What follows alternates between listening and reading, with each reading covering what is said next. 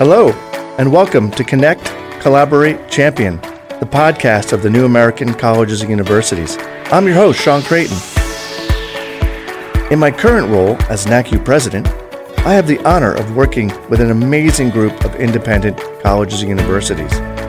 I'm a huge admirer of their approach to teaching and learning. They provide an integrated liberal, professional, and civic education. As a result, the NACU campuses graduate extraordinary professionals for a global workforce and society. Also, their campuses are beautiful. About our podcast, we will focus on topics related to higher education. We will bring in guests that wrestle with current and future challenges. They'll include college presidents, provosts, professors, researchers, authors, disruptors, reporters, strategists, and maybe even a futurist or two. They'll help us expand our window into the world of higher ed. Thank you for being here. And without further ado, let's get started. This is part one of my two-part conversation with Nathan Graw. In this episode, we'll be focusing on Dr. Graw's watershed 2018 book, Demographics and the Demand for Higher Education. And then we'll get into his new book, The Agile College, which was written as a follow-up. Dr. Nathan Graw is the Ada M. Harrison Distinguished Teaching Professor of Social Sciences at Carleton College, where he has served on the faculty since 1999, and also as an Associate Dean from 2009 to 2012. His work as a labor economist studies the connections between family background and educational and labor market outcomes. Nathan's 2018 book, Demographics and the Demand for Higher Education, examines how recent demographic shifts are likely to affect the demand for higher ed. In a follow-up project, The Agile College, Nathan draws on interviews with higher education leaders to provide examples of how proactive institutions are grappling with demographic change. Nathan Graw, welcome to the NACU podcast. Thanks so much for having me. Yeah, I'd like to begin by having you tell us a little bit about Carleton College and your position at the college. Sure. So Carleton is a highly selective, small, about 2,000 student liberal arts college. We're located 45 minutes south of Minneapolis-St. Paul, the Twin Cities area in Minnesota. We're fiercely committed to the liberal arts and a residential learning model, though, of course, this year, like everybody else, we're adapting to the pandemic. And so while many of our students are on campus, many of them are also taking classes online, so we're adapting like everybody else. I teach economics there. I've been at Carleton for a little over 20 years now. I spent 3 years in the Associate Dean's office getting a taste of the administrative career path, but then returned to the classroom in 2012 and enjoy our students greatly. Yeah, I've known a bunch of people over the years that have gone to Carleton and a couple who are there now and just speak so highly about the experience. But I really want to focus now on your 2018 book. Let's start there for a moment. Demographics and the Demand for Higher Education.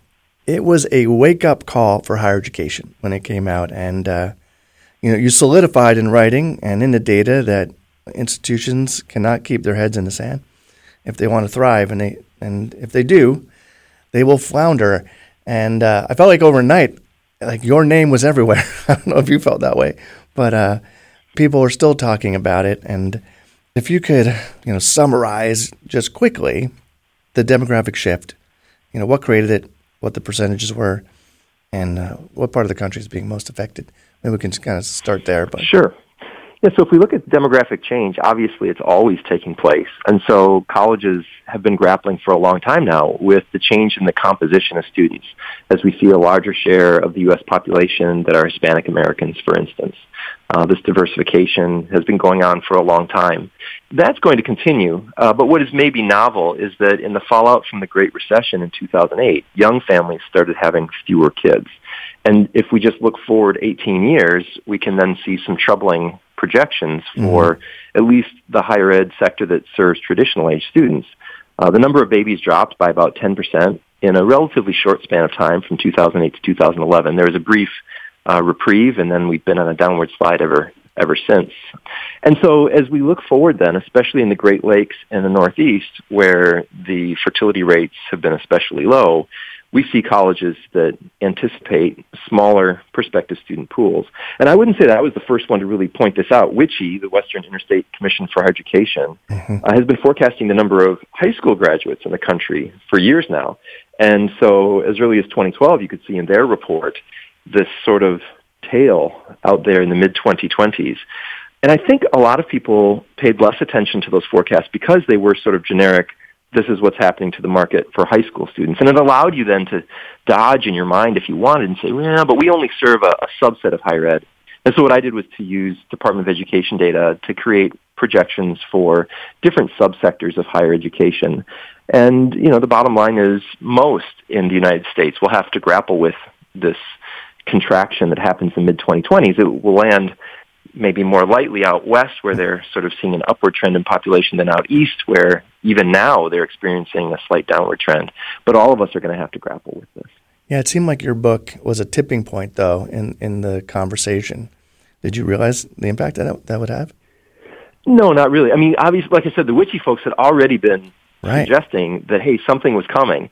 I think it landed at a particularly opportune time. So we'd had the Great Recession, and for most of us, that created its own chaos for a while. And the book came out right at about the time when institutions had navigated that change and come out the other side, and it was within the downturn in fertility as it hit the traditional aged college market was within sight at that point. You could look forward less than a decade and see, okay, this is now a present issue for us to deal with. So I think it was well-timed, and of course I told my publisher that, yes, of course, this is going to sell copies. You should take it. But the reality is I was blessed by some good timing as well. How did the success of the book impact your life? Well, so I certainly spent a lot more time talking with folks like you and other higher education leaders about where does this all go.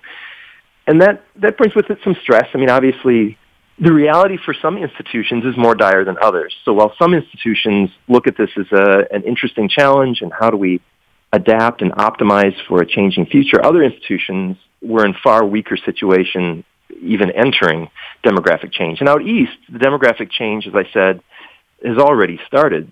Fertility rates were below the replacement rate in the Great Lakes and Northeast sections of the country, even in 2007 when the country as a whole was sort of in a baby boomlet. And so we see the stress on institutions, and then, institutions in having conversations with their constituencies point to my work and say, look, we're not kidding. We need to make some radical changes, and some of those changes are painful. And so there's a bit of stress from that, and I trust that we've got a lot of smart people looking at the situation. It's so context-specific. So when people say, does this mean that my institution really has to consider merger or closure, that doesn't have a single answer. That's far more context-specific. And you have to trust that institutional leaders and faculty and staff that are contemplating those harder choices are doing so with a lot of information on the table about what they know about their specific market and about the opportunities that they do and don't have, depending on what information and history has preceded that choice. Maybe this is a good segue to your new book. Just came out in 2021, The Agile College, How Institutions Successfully Navigate Demographic Changes. And first off, thank you very much for writing it. You didn't necessarily have to do a follow-up to the previous book, but it was well-timed again. And what's the response been so far? And I know it's only, been a few months since it came out. It's been positive. I think, my motivation here was to provide a constructive response to the challenge that we face. So if the first book was to identify that there's a challenge, there have been a lot of institutions, especially in the Northeast quadrant, where they've been grappling with this, doing interesting things so that demographics isn't destiny. It obviously is something we have to grapple with, but we can grapple positively and constructively and hopefully come out the other side stronger versions of ourselves in most cases. And so as I'm talking about the first book and seeing these constructive, proactive activities, it just seemed to me like there are no doubt other campuses that recognize the challenge and would like to have their conversation jump-started by some examples elsewhere. Not that obviously you can just take somebody else's initiative off the shelf and plug it in at your institution. Context is so important, but it might start a conversation. You might say, well, we could do something like that. We tweak it this way or that way. Here's something else that would never work here. Or maybe just the conversation about what other institutions are doing sparks a novel idea that nobody else is trying but would fit your institutional context well. And so, the intent was to jumpstart those conversations on campuses that wanted to do so. I also updated the forecasts using more recent data sources. But the primary goal was to provide this next page or chapter, if you will, of, okay, if we recognize that we do need to adapt to the changing environment, what are the options that we have? When you updated the forecast, was there much of a change?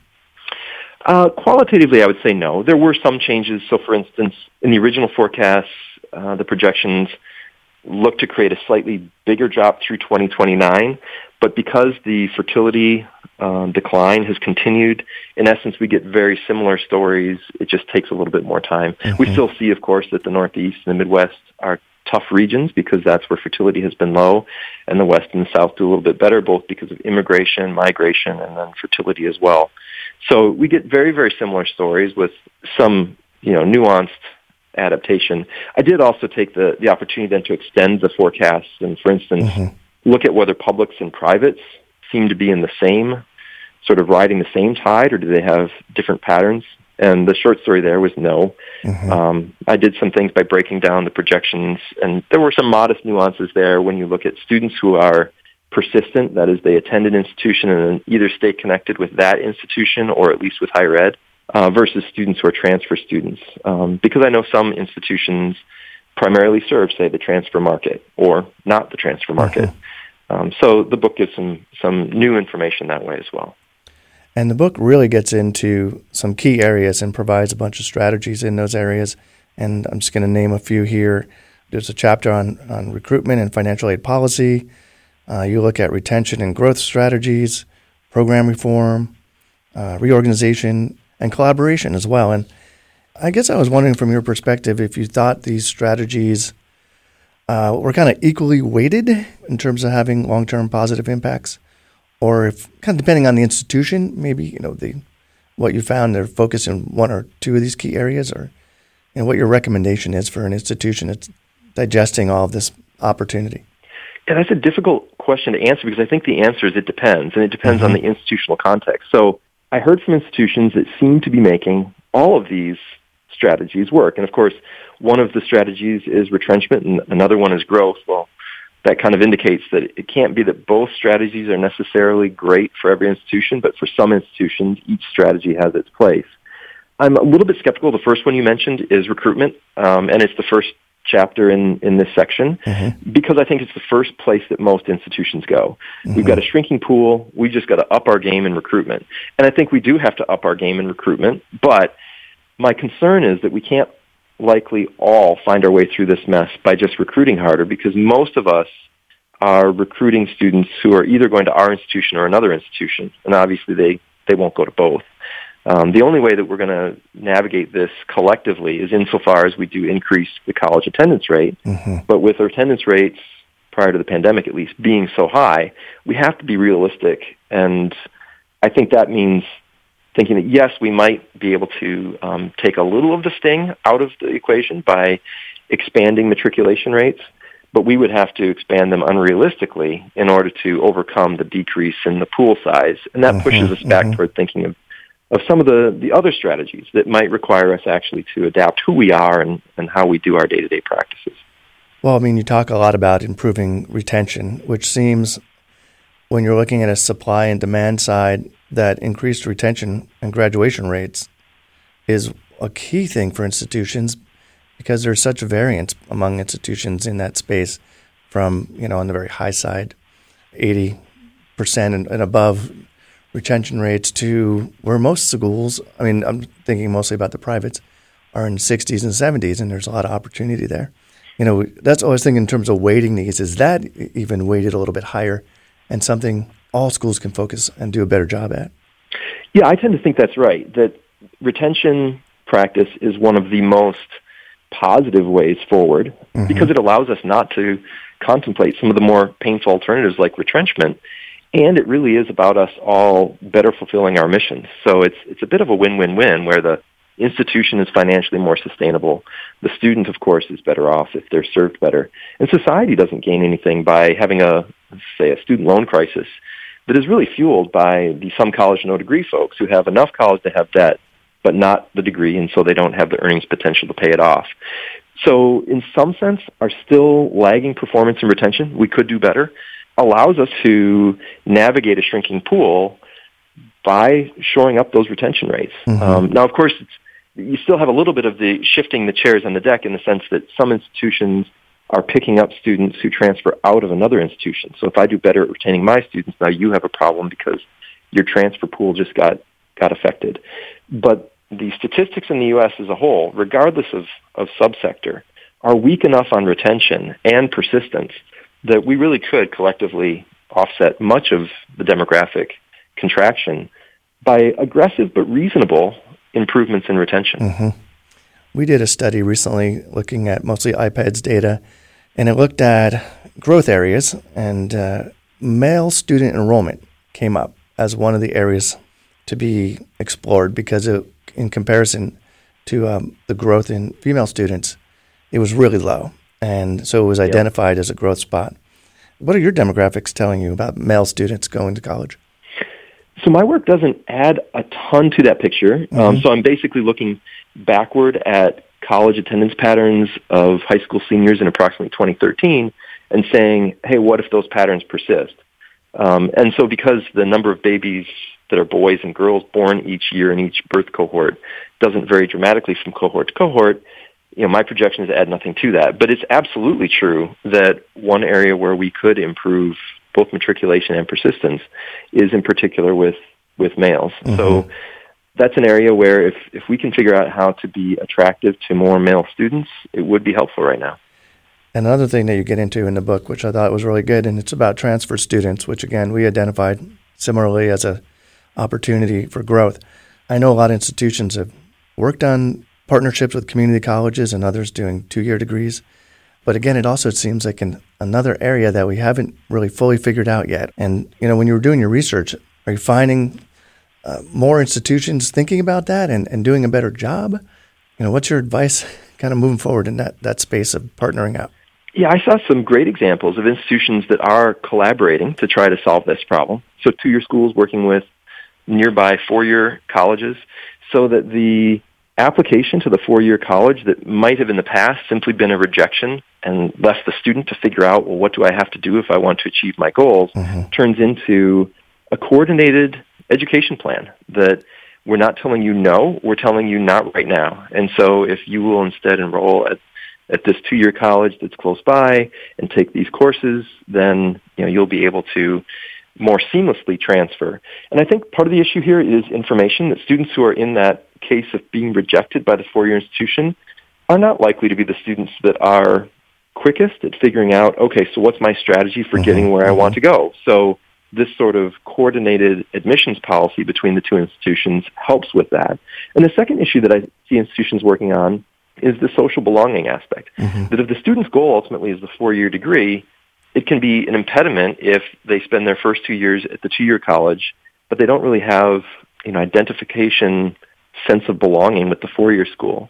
And so I've seen schools, for instance, like St. Cloud State in Minnesota, where I live, working with the nearby community college. But the students are living in the 4-year institution dorm.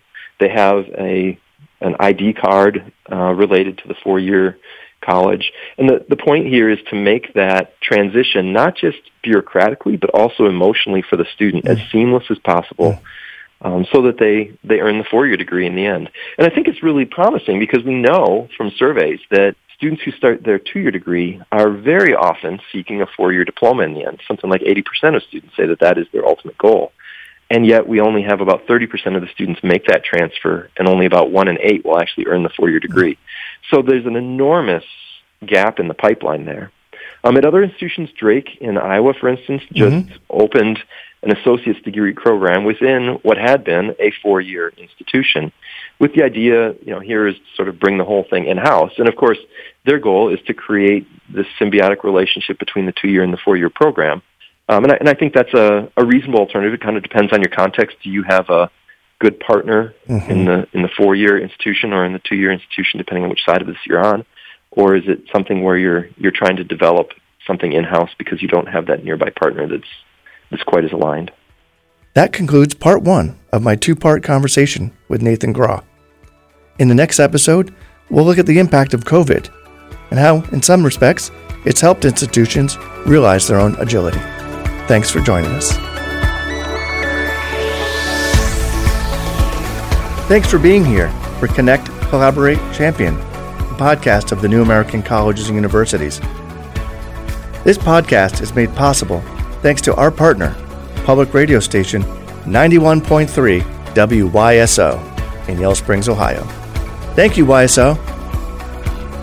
The New American Colleges and Universities connects our campuses to collaborate in the delivery of innovative ideas and to champion the belief that a comprehensive, liberal, professional, and civic education is essential to the future of our world. To learn more about our amazing campuses, visit nacu.edu, nacu.edu. See you soon.